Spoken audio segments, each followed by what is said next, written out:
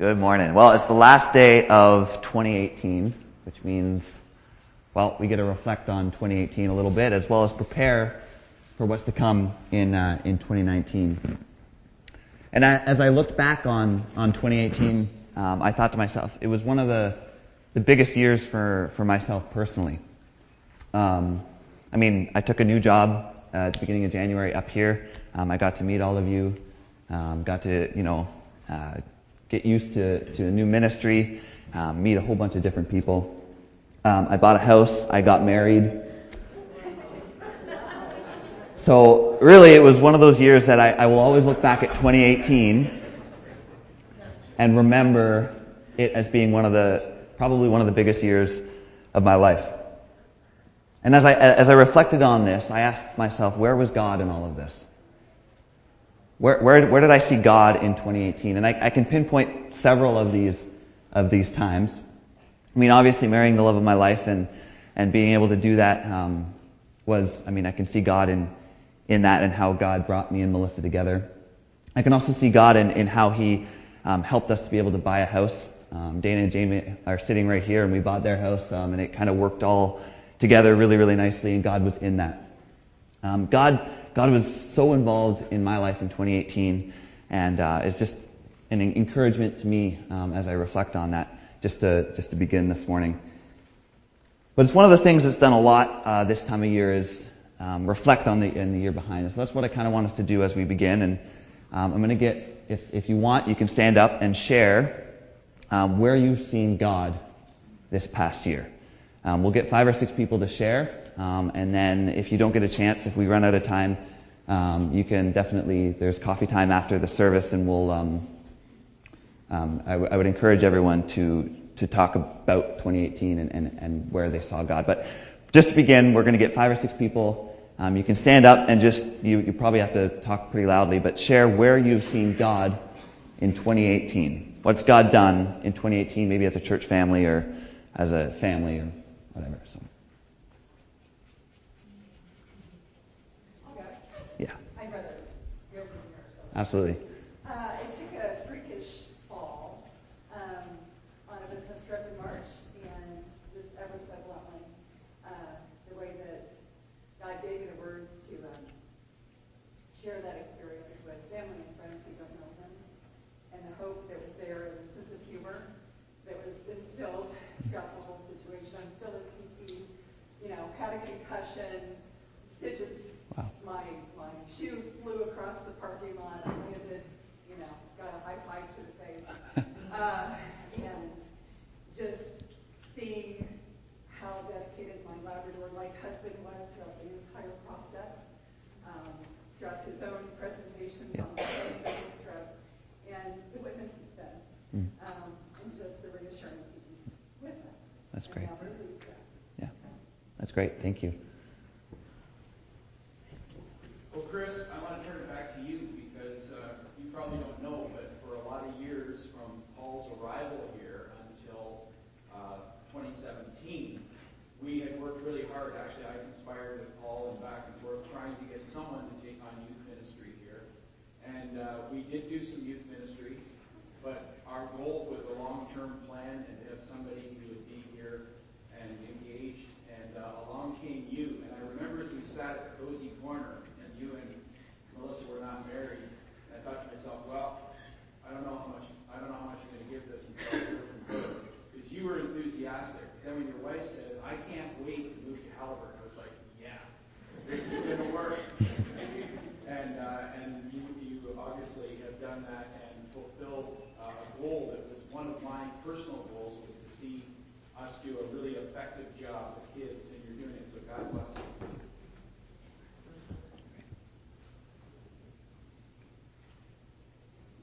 Maybe a couple more.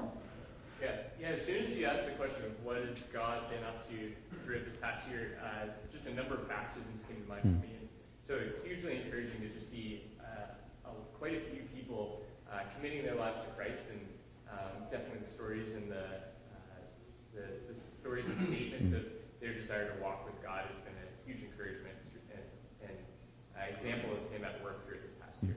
That's great. I'll just share.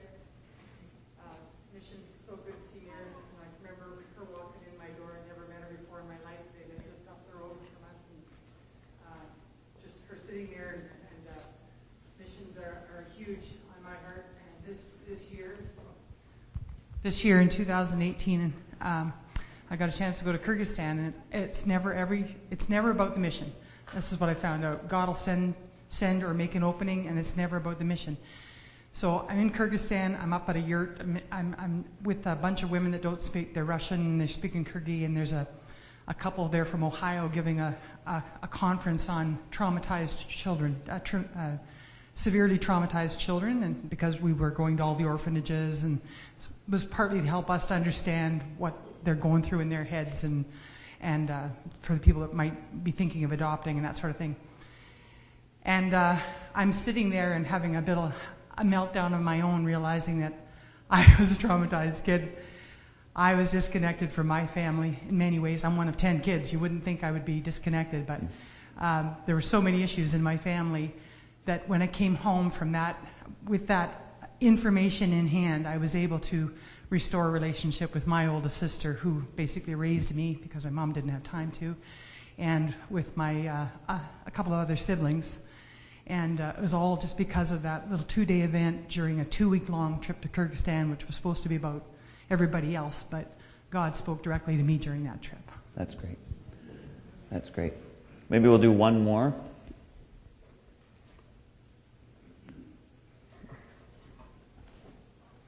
May I speak? Sure, and then, yeah. Sure. What has God done in our life this year is, in February or March, this guy was in the hospital in Peterborough for many times. He's been sick. This time we didn't think he'd get out at all. He was in there 14 days. And we're going to be married 60 years on February 14th, so I really didn't want I didn't want him to go yet. And you guys all visited him, you prayed for him. Ah, man. It was Easter weekend. It was so busy in the hospital, there was no nurses around or anything, and he was just an old man. They left him there to die. If it hadn't been for my son, off work with his own hernia, going in 3 times a day to check on him, they'd have just kind of left him there, because he kind of looks old. But you know what? The prayer, God didn't want to take him yet. And I praise God for this church and this family and for him and for hanging in for 60 years. Thank you, Jesus. No matter what, we prayed to God every day into the Holy Spirit, and we felt it with people that come in and prayed with us. We just praise Jesus for this church and all these people. Thank you, Lord. That's great.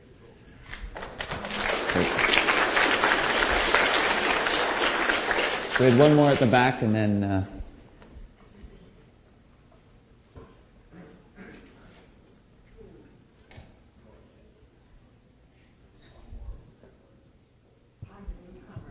to Halliburton in June. We live in the condo next door. We get to walk to church. My son and his wife are with us this weekend to visit. She was baptized 2 weeks ago. Wow. That's great. So, thank you so much for sharing. And right after the service with coffee time, that's a great chance to talk more about this past year and the way that God has worked within your and your family's life in 2018. So I encourage everyone to talk to each other after the service, and even going into the new year. Like, we don't need to stop talking right now. Like, we can encourage each other by what God has done in the past year. So now that we've looked back at 2018, we're gonna jump forward again. 2019 is only 2 days away. And I want to think about our future as individuals and as a church and as Christians. Coming into every year, there's the lists of resolutions that come out, New Year's resolutions. And as I prepared for this morning, I actually looked up some of the most common resolutions from a worldly standpoint that are being suggested as we head into 2018. And I kind of came up with a top 10 list right here that are pretty common when you look up resolutions going into 2019. Number 1, make a budget and stick to it. Number 2, write down everything you've been putting off and make a plan to get them done. Number 3, forgive yourself and move on from past mistakes. Number 4, call your loved ones more regularly. Number 5, start doing simple exercises that don't require equipment. Number 6, give at least 5 compliments a day. Number 7, take a break from screens as often as you can. Number 8, create a daily routine that requires you to get up and go to bed at a regular time. Number 9, if something you need to do takes less than a few minutes and you're not busy, just do it. And number 10, practice taking deep, controlled breaths. Ultimately, these are all great. I mean, resolutions are used to kind of push us into something better in our lives and for the people around us. When we make resolutions, we put goals in place in attempts to get to an ideal in our life. We put effort into getting to a goal to better some aspect of our lives. Think about those 10 resolutions I read. Each one involves striving for an ideal. Save more money by making a budget. Exercise more to become more fit or healthy. Encourage the world around us. Reduce stress by taking deep breaths. In no way am I criticizing these things, but I want to pose a question for us going into 2019. What is God's ideal for your life going into 2019? Let's backtrack and think about this word ideal. God has an ideal for our lives. This ideal is the perfect design from God. But the sinful world, our sinful desires, our sinful natures, gets in the way of achieving this ideal. But God wants us to strive for something better, always. This striving leads us to becoming closer to God and in turn flows into our everyday relationships, our everyday interactions, and our everyday behaviors. Coming into 2019, my challenge for us all is to not become complacent when striving for God's ideal in our life. Complacency is this idea of putting our lives on spiritual cruise control. And when we look throughout the Bible, there are, tons of times where complacency is talked about. And again, I'm only going to read one. It's already 11, so I'm not going to go into a whole bunch of things. But the one that stood out to me was in Deuteronomy 8, verses 10 to 15. It says, "When you have eaten and are satisfied, praise the Lord your God for the good land he has given you. Be careful that you do not forget the Lord your God, failing to observe his commands, his laws, and his decrees that I am giving you this day. Otherwise, when you eat and are satisfied, when you build fine houses and settle down, and when your herds and flocks grow large and your silver and gold increase, and all you have is multiplied, then your heart will become proud and you will forget the Lord your God, who brought you out of Egypt, out of the land of slavery." Complacency is this idea that we can, especially when it comes to our Christian life, we can put all this effort into God, we can be surrounded by Christian people, we can think we've done enough for God, and then kind of sit back and say, I don't need to do anything more for God. And I can recount a time in my own life when I did this. I was at Tyndale. I was spending every day in Christian classes. I was living with my Christian best friend. I was simply thinking to myself, I have all this Christianness around me. I don't need to push myself for better. I put my spiritual life on cruise control. I would only read the Bible because it was part of my schooling. I would only pray because it was part of the classes that I was taking. I did not attend church very often on Sunday because, Monday to Friday I was doing, Bible classes, and I was like, I don't need to go to church. Everything I did was because of school and not because I was attempting to be better. I was not trying to push myself to become closer to God. I was simply doing what I had to do and assumed that because I was surrounded by all these Christian things that I was doing great. Then came the crash. God had to get my attention back, and this resulted in a time that was very difficult for me. And as a result, I was able to kind of snap out of this cruise control attitude, this complacent attitude when it came to my spirituality, and move forward, striving for God's ideal in my everyday life, constantly thinking, what more can I do for God today, instead of sitting back and just allowing the Christianness to be around me without actually pursuing God. What does striving for God's ideal look like? It means constantly pursuing God every moment of every day.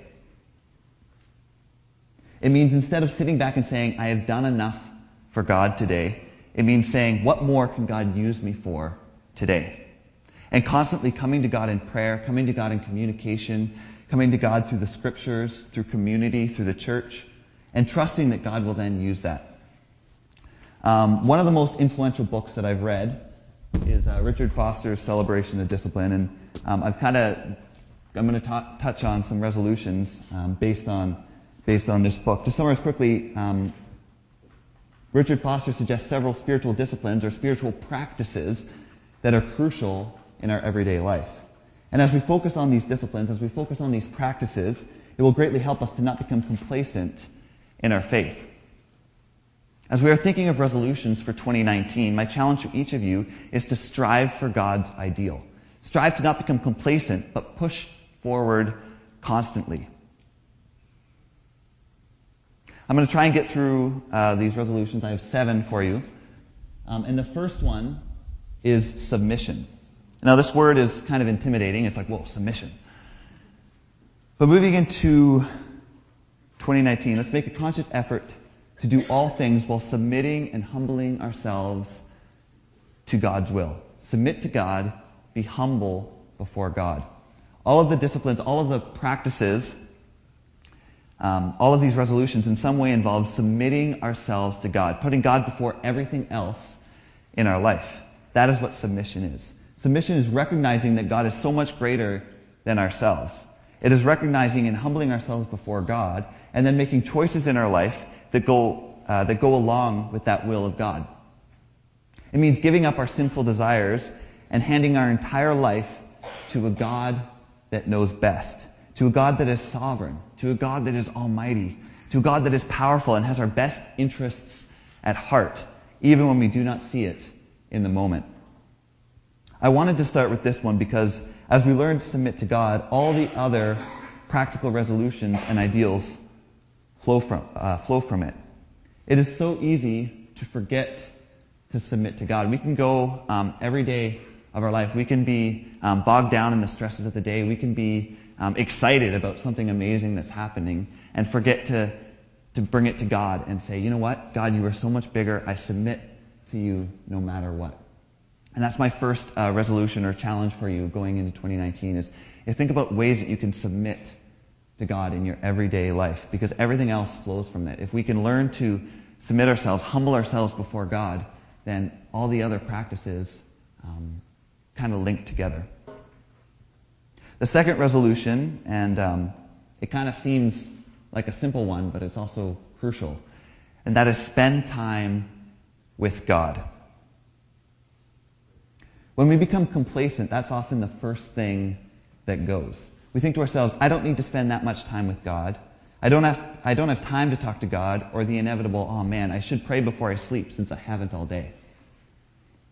I'm just as bad at this, and it is something I constantly have to think about. How can we reach God's ideal for our lives if we don't spend time with God?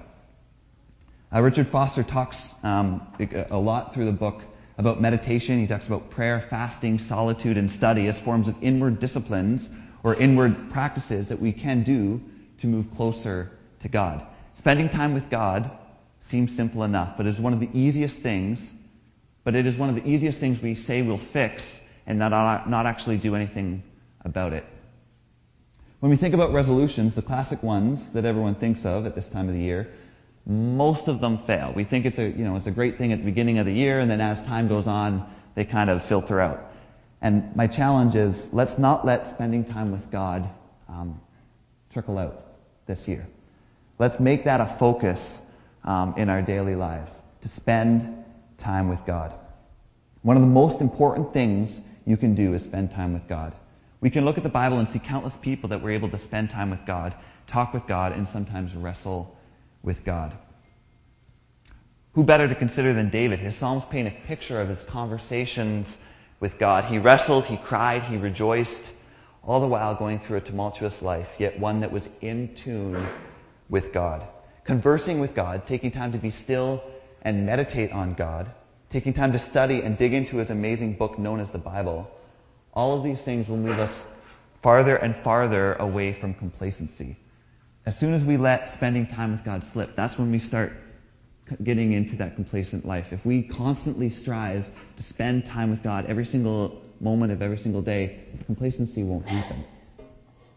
Instead of saying in our head, I'm going to spend more time with God, let's move that thought to action this year. The third resolution is simplicity.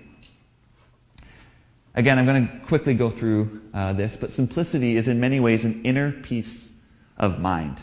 It is essentially contentment due to our faith in God. Instead of striving to have more things, instead of striving to have more money, instead of striving to have more worldly happiness, what God wants is us. He wants us to rest knowing that He has our back. In doing this, we become content no matter the circumstances. This leads to simplicity. Inner simplicity is contentment and peace trusting in God. This inner contentment then leads to an outward expression. As we find an inner peace trusting in God, we then do not need to worry about looking perfect when we leave the house. We then stop worrying about if we say the perfect thing, or if our neighbor is mad at us because we accidentally threw a ball in their yard. Simplicity is created as we rely on God for the ultimate source of peace. This then leads us to contentment and an outward expression of joy and peace. We see people like Paul in the Bible. Paul was in prison. He was constantly running for his life. But he was able to have contentment because he had an inner peace in trusting that he is living for his relationship with God and to spread the gospel with everyone. Simplicity leads to contentment. Simplicity means letting go of always trying to please people, letting go of living for compliments and for affirmation. It means letting go of always trying to buy the next coolest thing just because it's there. It means letting go of worrying about who's going to pay the mortgage or how we're going to pay the mortgage. Simplicity means ridding ourselves of the worldly distractions of our life that pull us away from God. The fourth resolution, and I'm only going to take like 30 seconds for this one. Again, it's a full service, and I could go on. The youth always joke about how I can talk forever and ever and ever, so I'm trying to keep it concise. But the practice of service is so important, and it looks different for everyone. Service means putting time in for someone or something else, giving time to God by serving others, going out of our way to bring someone joy, taking time to serve in the various church ministries or other ministries. As a church, we do this well, but there is always more to be done. In humility, ask God going into 2019 what service you can do for Him. Maybe you're already doing lots. I'm not trying to say do more than you can handle. But talk with God and ask Him if you are doing enough. If so, if you are at peace, then amazing. If not, then challenge yourself and your family to ask God for direction as to where He might want you to give more of your time to. This is a conversation between you and God heading into 2019. Are we serving God and furthering His kingdom to the best of our ability and in our own special way? The fifth resolution is community. I want to challenge us all with this, is to rely on community, to rely on our Christian brothers and sisters. God specifically created us to support each other.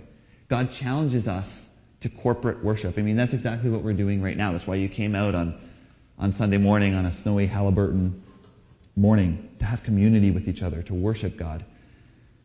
Sure, individual worship with God is crucial too, but corporate worship is a design from God that will greatly help us in our efforts to become less complacent in our faith.